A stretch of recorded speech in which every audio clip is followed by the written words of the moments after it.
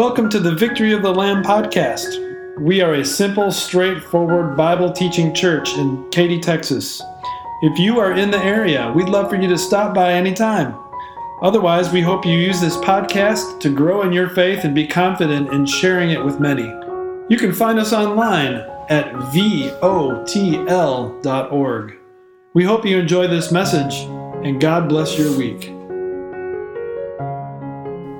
Grace and peace to you from God our Father and our Lord and Savior Jesus Christ. Amen. The definition of automatic. When you look it up on the internet, this is what it says. It is something that moves or operates without conscious thought or external control. Let's take cars, for example. Some cars are automatic, and there are a few cars still today that are manual. How do they run? The manual transmission, you have a clutch pedal and a stick shift to change gears all by yourself manually.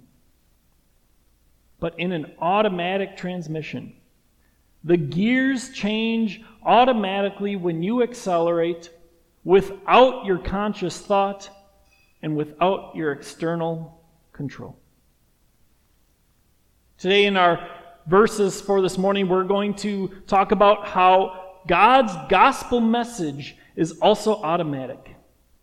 God creates and strengthens the faith in us all by himself. We can do nothing. There is no need for our external control. There is no need for our conscious thought. And God does all the work through his gospel message so his kingdom grows.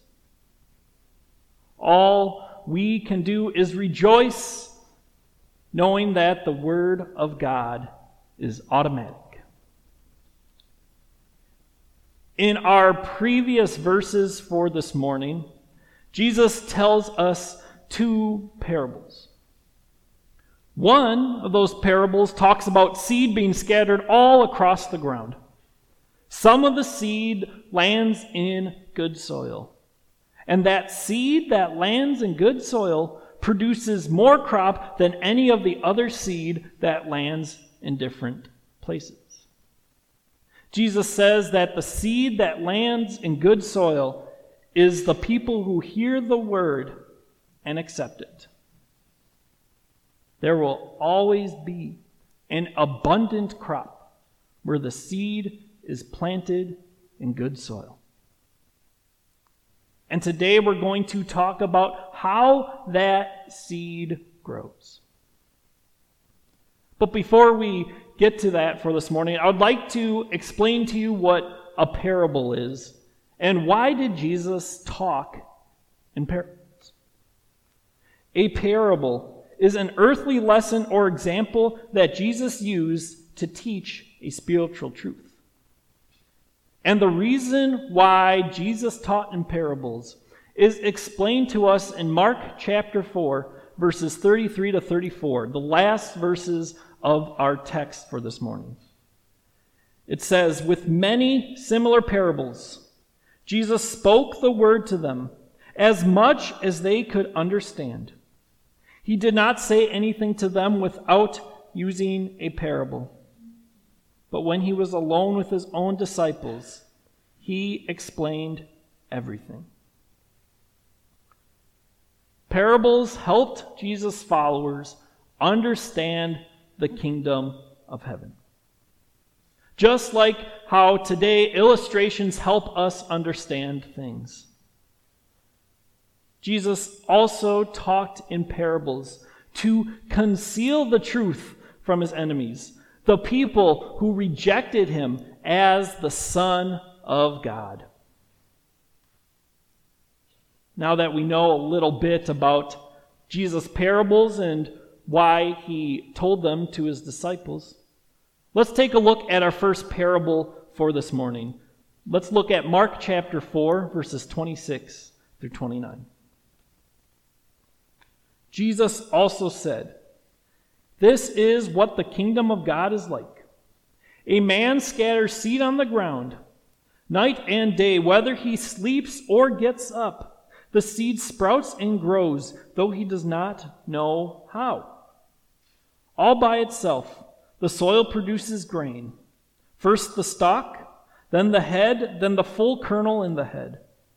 As soon as the grain is ripe, he puts the sickle to it, because the harvest has come."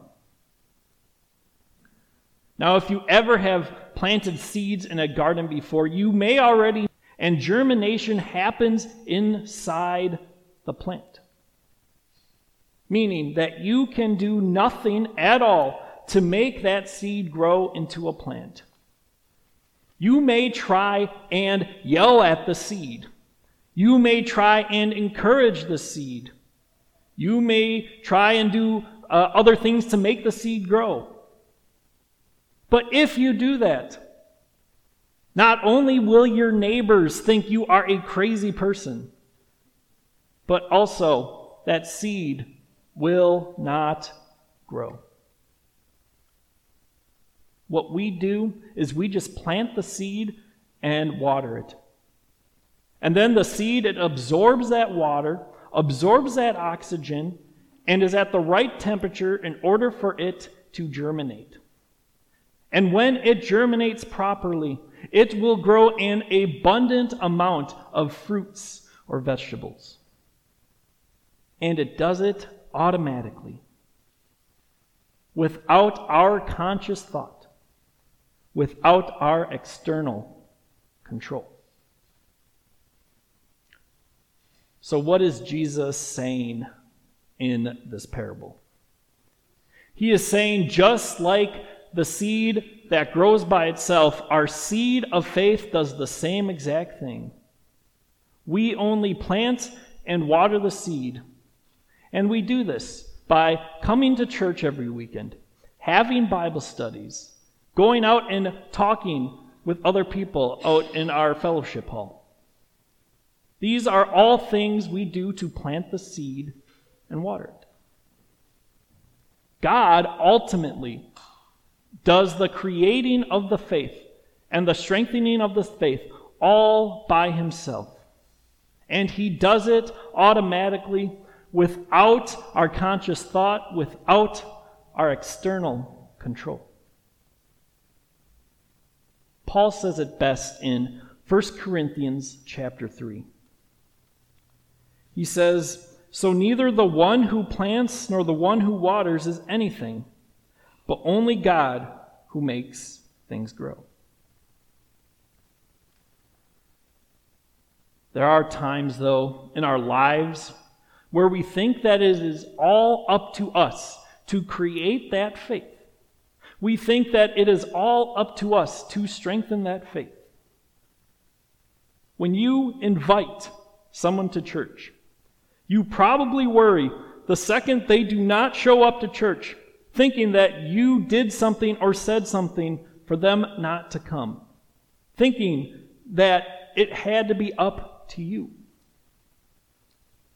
Sometimes we see our pews not as full every week, and we think maybe the gospel isn't working.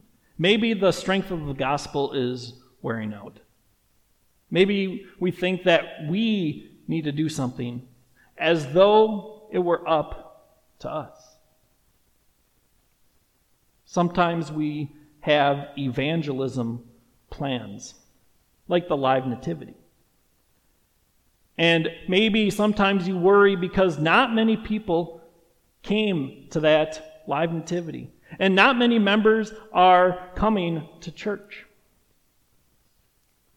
Or maybe you think the opposite. Maybe you think when there's many people that come to this Live Nativity and our members are increasing, that you think that it is all your idea, all of your work, no one else, it's just your work, and forget totally about God's work. We continue to do these things then we are just like that planter who yells at the seed to grow and believes that it grows because of him yelling at it. You see, it is all of God's work that he did and that he does that creates and strengthens our faith. Through Jesus' death and resurrection, he defeated sin, death, and the devil. And through that, he creates that faith and strengthens that faith in us. You see, it is all Christ's death and resurrection that makes the seed grow from being the stalk to then the head, to then the full kernel in the head.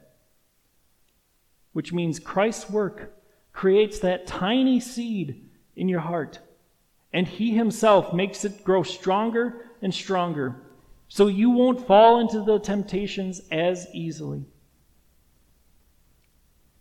Christ's death and resurrection is found in his word, where there we see the power of what he does, of his creating the faith and strengthening the faith in others and in our lives.